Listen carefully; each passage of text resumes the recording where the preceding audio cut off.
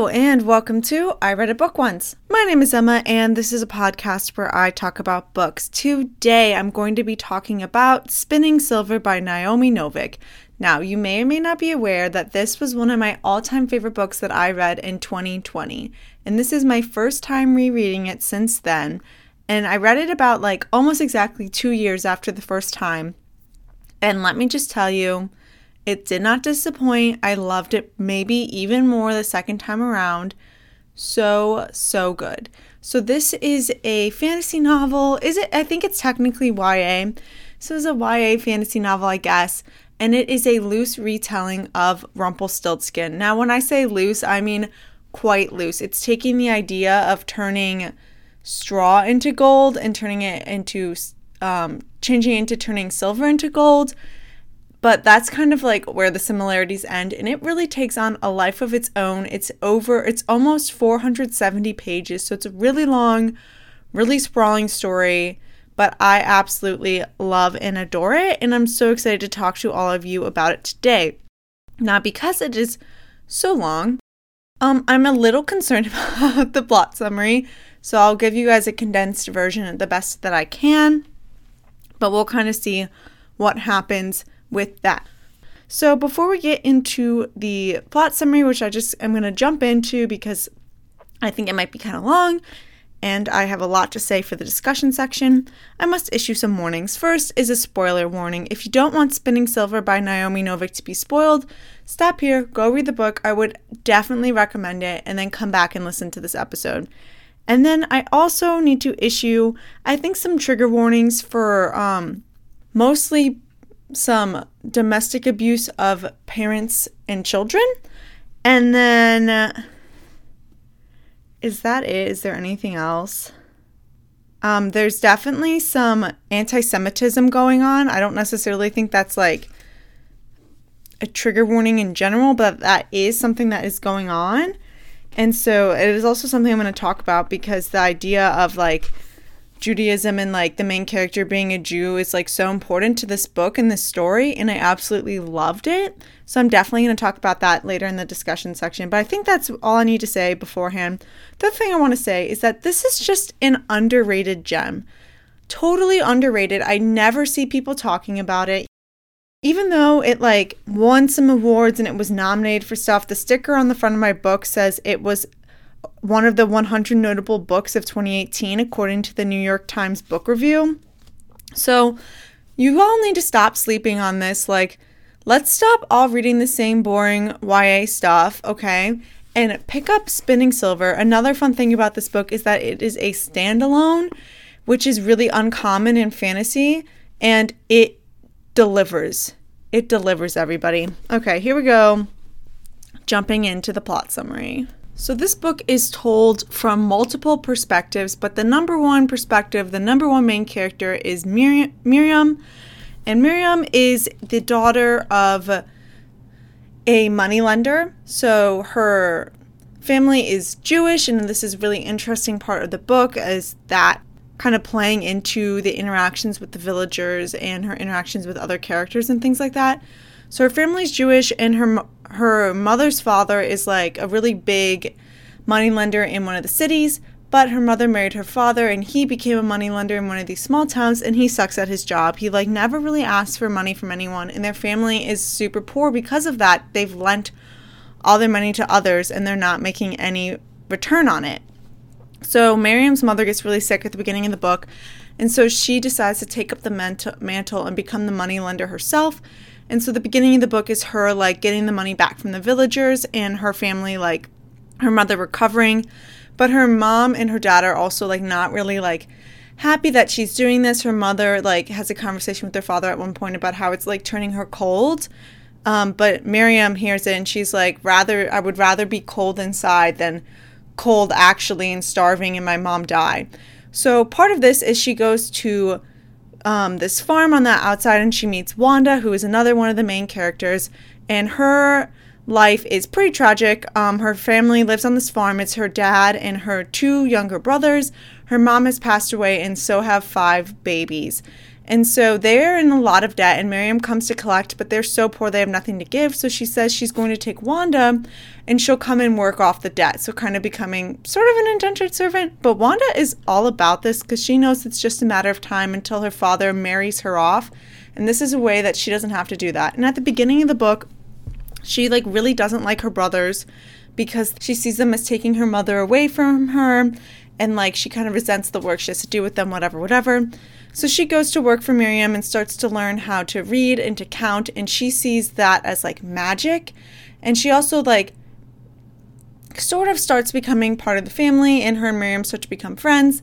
And so now Miriam is going with her mom to visit her grandfather. And while they're in the woods, she has some sort of conversation with her mom and boasts about how she can turn silver into gold.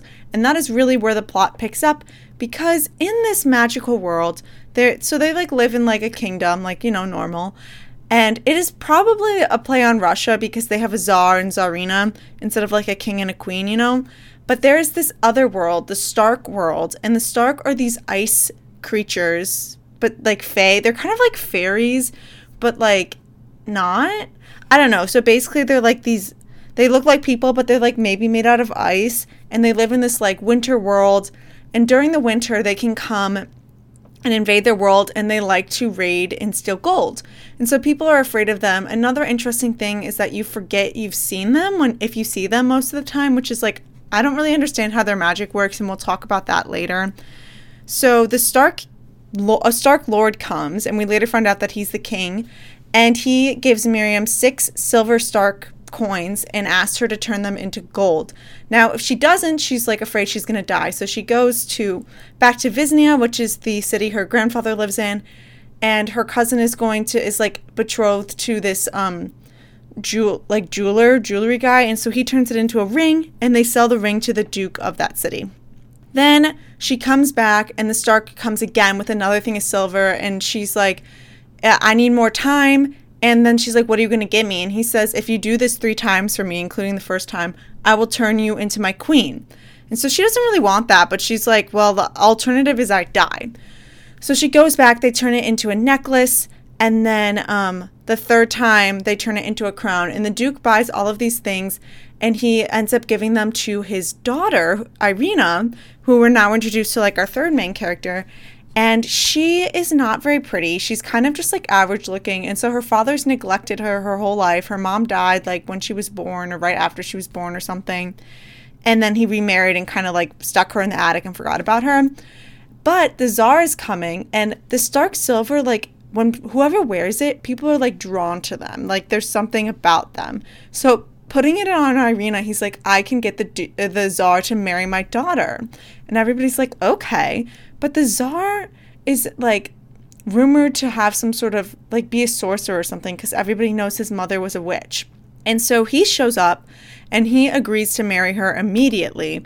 And we're I wonder why, because he doesn't think she's very beautiful. It's what is going on? And I am kind of skipping around a bit, but that's just because it's a long book, and I'm trying to give you the best condensed summary I can. And we find out that when the sun goes down, there's a demon, a fire demon, living inside of the Tsar Myronides, and that the demon told him to marry her because he wants to consume her, because Irina has she's 1/8 Stark blood or something like that. Her great grandmother or something was unfortunately raped by a Stark and had a baby. And so she has some sort of magic still left in her.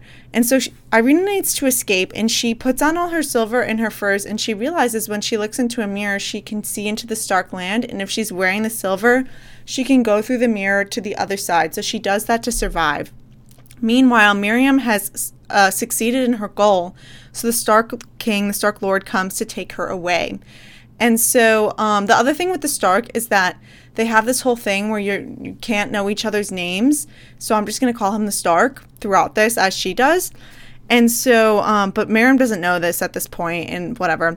So she has Wanda and Wanda's brothers come to the house to try and be with her parents, because Wanda knows what's going on, but her parents don't. But Wanda's dad, they accidentally end up killing him, her and her brother Sergi. And so they send Stepan to live with Miriam's parents, and they run away into the woods. While they're in the woods, they find this abandoned house, and it ends up having things in it, and it's probably a witch's house, but they're like fixing it up to like try and leave it better than they found it, and it is providing them some refuge from the villagers who probably want to kill them for accidentally killing their dad, but they only did that because he was going to kill Wanda, so yeah. Anyways, the Stark Lord comes to take Miriam, brings her to the Stark lands, even though she doesn't really want to go, she doesn't have a choice. And when he puts the crown on her head, because she's like, I can't actually turn silver into gold into your world, like whatever. But turns out she actually can, because when he puts the crown of silver on her head, she like takes it and it turns into gold, everybody. So when she's in the Stark world, she actually can turn silver into gold, which is crazy. So then they like go up into her chambers or whatever, and she goes to drink some wine, and he bats it out of her hands because it's poisoned. And basically he's like, you like proved me wrong, like I can't kill you. But she's like, oh my God, he was just gonna kill me. And she's like, and he was like, yeah. And then he's like, okay, you have your rights, so like marital intimate rights. And she doesn't want that, so she trades it away to ask him 3 questions each day. This turns into an issue because once she gets her servants, they can't answer any of her questions because of her bargain with the Stark Lord. And so she is like trapped there trying to figure out what she's going to do, things like that, like how the world works, because it's like very confusing and very different. And she ends up taking a ride one day. And so she gets these 2 servants, Fleck and Sops. So she like names them that and then like gives them those nicknames. And then Chauffeur becomes like her chauffeur.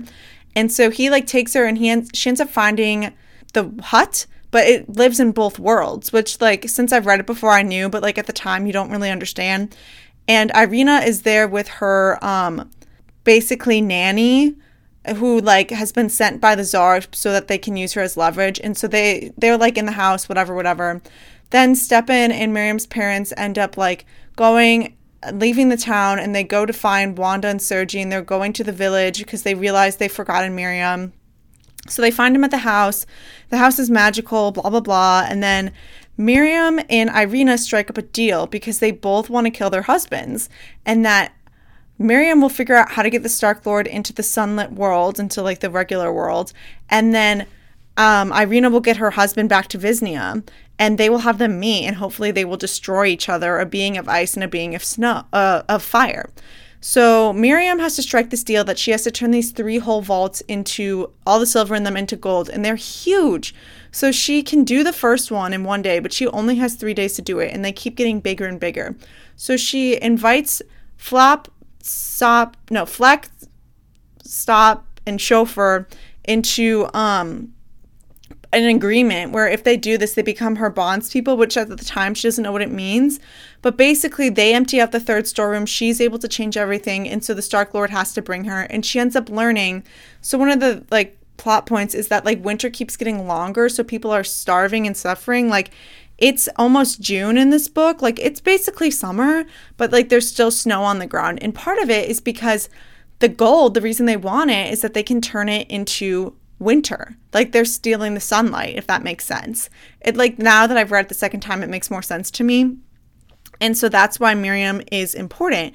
And so because she's done this, the Stark Lord can do a whole snowstorm. So she had started to sort of like him, but then that made her like be like, we got to kill him.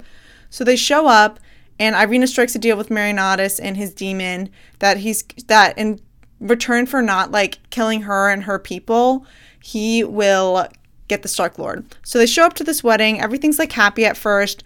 And then like they show up, and there's like a huge fight, and the Stark Lord is like really like he's winning. Like he ends up naming the demon Chernobog or whatever, and we end up finding out that the reason the Starks like this past 7 years have been worse winters and the Starks have been coming more is because Chernobog is on the throne inside Marionatus, and he like broke their like ice mountain, so they need more winter to keep it cold and keep it from melting. So anyways, the Stark Lord has won, and he's trying to take Miriam away, and her family and Wanda and Sergi and Stepan are like, no. So they end up binding him with silver and candles, and Irina like lets Chernobog out, and they end up like taking him away. And Miriam is like devastated because she realizes that Chernobog is going to kill all of the people. And part of the story is that like after they like did it, she ends up finding out that Fleck has a daughter, and she names the daughter, and she like feels a connection to these people, these Stark. And so she's like, I have to do something about it. And so she goes And her family's like, okay, because once they captured him, summer came. Like, it's spring, it's summer, like the kingdom's gonna survive. But she's like, the other kingdom will die. So she goes and like sets him free and escapes and like gets an agreement from him that the winter will only be a normal time and that they will stop like pillaging cities and things like that. So she saves him, but then Irina is in trouble, and so she lets Chernobog through into the Stark world, and so he is like destroying everything. So Miriam has to figure out how to get the Stark back there. There's this whole subplot with Stepin having this seed. Stepin is Wanda's youngest brother, and they're able to get it to the other side, and a Stark tree grows. I'm really glossing over that. And the Stark is able to call the road. So Miriam goes knowing she won't be able to come back until the first day of winter. So she goes and they're able to stop him Chernobog can be stopped by gold, basically. So the opposite of the Stark Lord that way. So they like bind him and they end up like, they reseal the mountain with the gold and all of this different stuff. And then he ends up going back through and he's like really weak. And Irina won't take a bargain from him other than that he won't touch her and hers. And since she's the Tsarina, he can't like consume anybody. So he ends up like dying basically. And we get Myrinatis back and he doesn't have the demon inside him anymore. And then at the end, we get kind of an epilogue of Miriam's like helping for the next 6 or so months, like rebuild the Stark world because a lot of people died when Chernobog came and like the mountain and blah, blah, blah. And then at the end, they like return her back and the Stark Lord asks for his permission to court her. And then she's like, if we get married, we're doing it by my customs. And I don't think you would do that. But he is like, no, I'll do anything for you, basically. And so part of it is that like, obviously you have to sign your name to the marriage contract. And so at the end, literally, this is like such a huge spoiler, but like, I have to read these last lines to you. And on the wedding contract before me and my parents and the rabbi and Wanda and Sergi for our witnesses, in silver ink he signed his name. But I won't ever tell you what it is. I have never in my life read a better last line to a book than this. I cannot tell you how hard it hit me the first time I read this book. And then like, this is one of the things that I found about myself and deciding like what separates a really good book from a great book, a book that like lives in my mind rent free. It's either that the ending I go back to and I read like over and over again, even though like I haven't been reading the book. I'll just like before I go to bed, pick up the book and read the ending.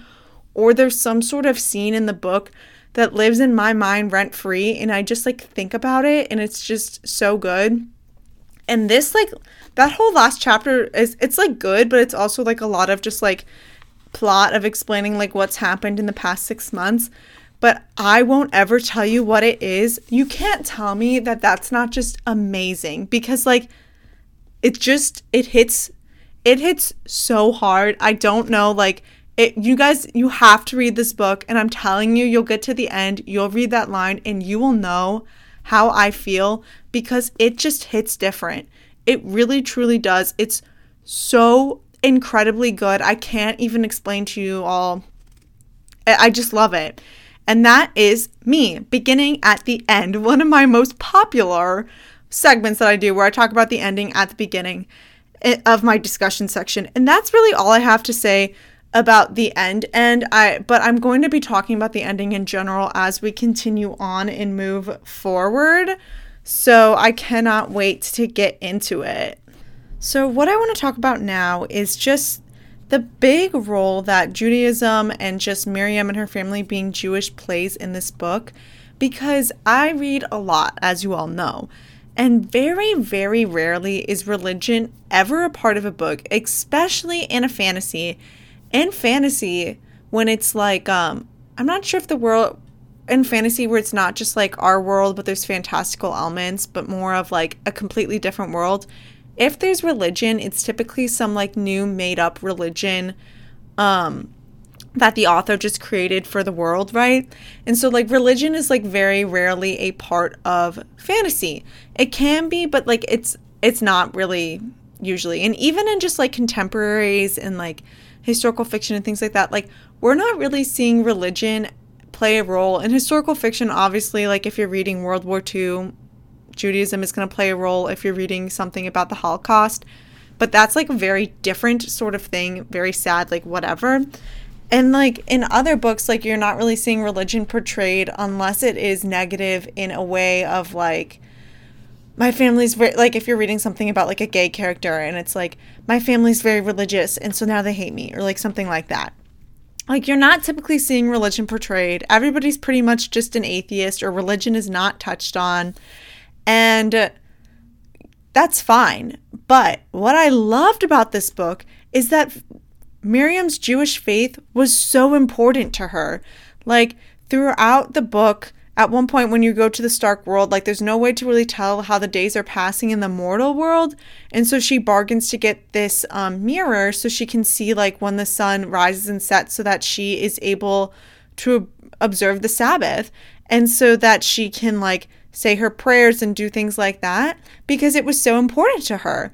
And then like at the end of the book, when she says like her faith is so important to her that she can't marry the Stark if he's not willing to like not necessarily convert and become Jewish, but like allow her to like have her Jewish wedding and to follow those customs, and for their future children potentially to also be Jewish. And he is cool with that, which we love. And like the other like important part of this book is at the beginning, the villagers all hate her family because they're Jewish, and also because they like owe them money. But that's also tied into the idea of them being Jewish, which I thought was just so brilliant, because like there is like, if you think about in history, like the stereotype as of Jewish people like being like having money and being stingy with it, or like being the money lenders and like people hating them for that and things like that. And that like became part of this book.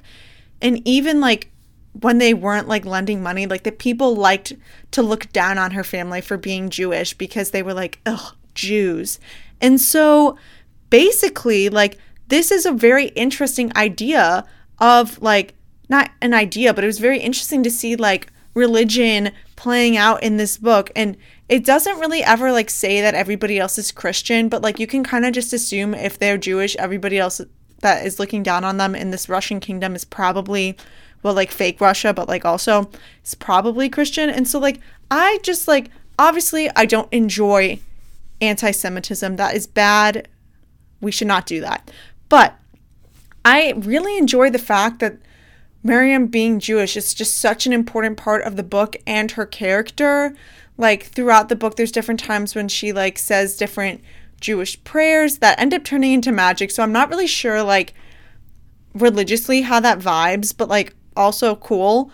And just like all of this different stuff. It was just so enjoyable, so different and refreshing, honestly. Like if you are Jewish and you are looking for some good representation of the main character being Jewish and it being in a positive light and fantasy, this is like a great book. I can't recommend it enough for that. Like that's like one of my favorite parts about it, is just seeing religion being portrayed in a positive way, and like seeing how important Miriam's faith is to her and how she holds to it and how it guides her in her decisions, and just like how it like ties her family together, her like mom and dad, but also her extended family, and like just also looking at like how the religious differences are like making her an outcast, but how she like still is like doesn't just renounce her faith and things like that. And I just really enjoyed that a lot. I don't think I have anything more to say about it, but I'm just telling you guys, like, that is so important, and I love that we're seeing that representation. I'm like 97% positive that Naomi Novik is Jewish herself, and so like, way to go writing that representation that you want into your own book. So I love that. A few other things I want to talk about, like my backstory with this book. So like I said at the beginning, this was one of my favorite books of 2020. If I put rereads in my favorite books list for a year, like I don't do that, because if it's a reread, I've probably like, it was probably already on the list. I don't know. But this would go on the list again. It was just so good the second time around. And the backstory I want to tell you about this book is that the first time I read it was January 2020. 2 months before COVID and the world shuts everything down. And it was the first, I was like about halfway through, and it was the first day of one of my classes. I was a senior in college at the time. And, you know, you have like first day icebreaker questions. So my professor was asking us all to like go around, say our name, grade, major, things like that. And then so like the best book we've read recently or the best movie/TV show we'd seen recently. And so obviously I'm in the middle of this book. It's so good. Like, I have to share, especially because at the time, all the books I had read in December were flops, i.e. American Royals and Red, White, and Royal Blue. No offense to the stands out there, but they were not for me. And so I shared that this was my favorite book and that it was a loose Rumpelstiltskin retelling, fantasy, like whatever. Everybody else in this class, and I share about halfway through, so I already know this trend, like how it's going. Everybody else in this class just happens to have a really good nonfiction book they had read recently, or like some really informative documentary, or like some bullshit like that. Like, yeah, right. This must be your actual favorite book you read recently. This must be your actual favorite TV show or movie you said recently. Like, I don't care that this is class. I'm not about to lie about who I am and what I have enjoyed. I honestly can't with that. And so I bravely said that this was I just hit myself with the book. That this was the best book that I had read, and I didn't care that I stood out that way. And I just think that's indicative of me and who I am, that even though I probably had one of the highest grades in that class, to humble brag about it. And like I had taken that professor multiple times before also, so he already knew me very well. But I was going to be honest, and I was going to say this is what's good. So that's the backstory on that. I also want to talk about, I'll talk about that at the end because it plays into what I'll be reading next week. So now let's talk about what does this say about me, which is a section that I brought about during my Bringing Down the Duke episode, where I talk about what does this say about me, the way I feel about different characters and relationships. So what does this say about me that I was happy and excited that Miriam and the Stark Lord end up getting married at the end of the book?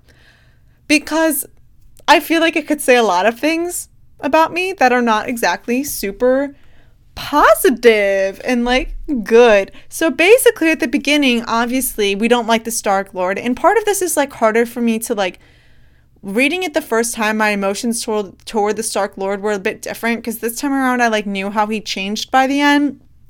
So like I saw him a bit more positively, but at the beginning he's like threatening to kill her kind of a lot, like is kind of an asshole, like all this different stuff. We don't really like him, right? But he grows to respect and love her, and he follows her traditions at the end, and he signs his name to the marriage contract. And that's the other thing, like, I don't understand the Stark, like, culture or magic system or really any of how it works because it's never explained. And part of the reason it's not explained is because Miriam is not meant to understand it, because if she did, she would, like, not act the same way, and, like, her time there would be different. But part of the thing is that they, like, don't give names out, because if you have the true name of one of the Stark people, you can kind of like, I guess, control or command them to do whatever, because Chernobog the demon is like trying to get the Stark's name so that he can open the path and like go there and kill everybody basically. And the Stark Lord refuses. And so like that's like part of the whole thing about names, which I think is like very indicative of like how fairies work. I don't know. I don't like really read anything about, I don't read fantasy with fairies involved ever really. But like I feel like I've seen like stuff places, I don't know, like I feel like I've seen things like how fairies like try to trap you and like get them to tell you your true name and then they can control you or something like that. So this must be a play off of that, but I don't really know. It says on the back of the book that the Stark are grim fae creatures who seem more ice than flesh. So like fae, like sort of like fairies, I don't know, but like they don't have wings. I'm a lot more the fairies that I'm more familiar with are Tinkerbell and her friends, and this is definitely not that sort of fairy situation. But anyways, I'm not sure what it says about me that I'm like happy they get together at the end, because like you're seeing like Miriam's like opinion towards him change as well, so that could be influencing me. It could also just be me having read too many dark romances. What a call out for myself. And just like being okay with the fact that she ends up with this kind of morally gray character. But like at the end, you realize basically everything he's been doing is to protect his people so that they don't all melt and die. So you feel not necessarily sympathetic, but you feel more understanding of his decisions of why he's been bringing winter onto the other people. And that's like also part of the like Irina versus Miriam sort of controversy, because at the end, Miriam is like, we can't just leave him down there. All the Stark people will die. And Irina says, well, if we don't, all of our people will die. So kind of this idea of the two kingdoms and how can they both coexist without one killing the other. Turns out all you needed to do was kill Chernobog and bind the Stark Lord to say not to bring winter longer than usual. And things work out just fine. But it's also interesting trying to decide, like, who do you agree with? And I end up siding more with Miriam because she is like the main character, and there are a lot of point of views in this book from almost every character. So you're like understanding how people are thinking, lots of internal monologue and like seeing how they're growing and stuff like that. And I understand Irina's perspective and like think that she was doing the right thing for the kingdom, but also Miriam is my number one, so I like can't help but side with her, if that makes sense. And so, like, also interesting part of this is just, like, the character development. As we're approaching the end of my time, I'm, like, talking a bit quicker about some of these things. I could talk about this book forever.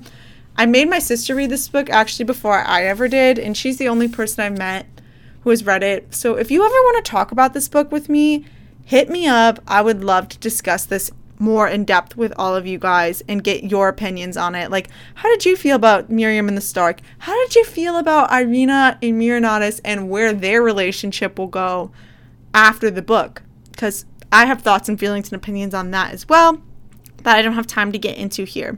But one of the last big things I want to talk about, I have down here Stark culture, but like I've already said, like, I don't understand it. Even a second time through, I'm not really exactly sure. I would have loved to get more of an explanation about why things are the way that they are, but I didn't get it. So, oh well, you guys don't get it either.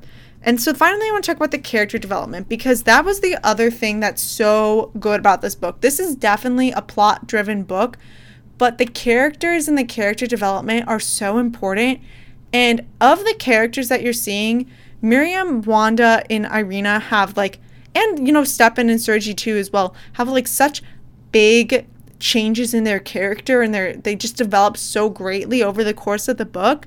And it's just so impressive that Naomi Novik was able to do that, considering like that she had one book, lots of perspectives she was talking about, and I can see the development in all of them. One of the things about Miriam, and I've said this before in my podcast, is that I typically don't like an unlikable narrator. If the narrator's unlikable, it's a lot harder for me to like the book because I might not like the character. That divorces my feelings from the book a bit. Miriam at the beginning is not super likable because she is hardened by the life that she has lived, and she's like, not necessarily doesn't believe in kindness, but like kind of doesn't believe in kindness.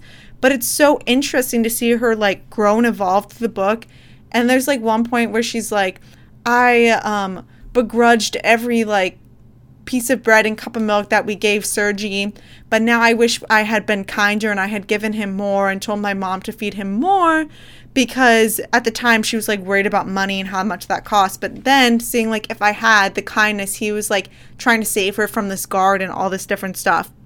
So just interesting to see her grow and change from being like not necessarily selfish, because I don't think she was necessarily selfish, but like caring about her family, to like opening up to care about other people, and then seeing her care about the Stark in general and like going to save all of them, even if maybe some of them did not deserve that. Very interesting stuff. And you're seeing Wanda change as well. At the beginning, she doesn't like her brothers, but by the end, they're like really close. And she also like, you see her like growing as a person and to become more confident and different things like that. Wanda's interesting because she like, I just feel like the fandom for this book, it's really not that large, but like really latched onto her, and everybody decided that she's a lesbian, even though there's not really, she does not want to get married. So I guess that's like people reading into that, but I don't know. I did like Wanda a lot. And then Irina, seeing her grow, and she's an amazing politician. like the best choice ever for Tsarina, and that she cares about the country and she is going to get the changes done. She's marrying people off to others to prevent war and to like form like alliances, and like she's going to help the people. But also Marinatus, she was plotting to kill him for like 95% of the book, honestly, maybe 98%. So like, will he survive in the future? Unclear, unknown, we don't know. And with that, I'm really at the end of the time, so I can't talk anymore.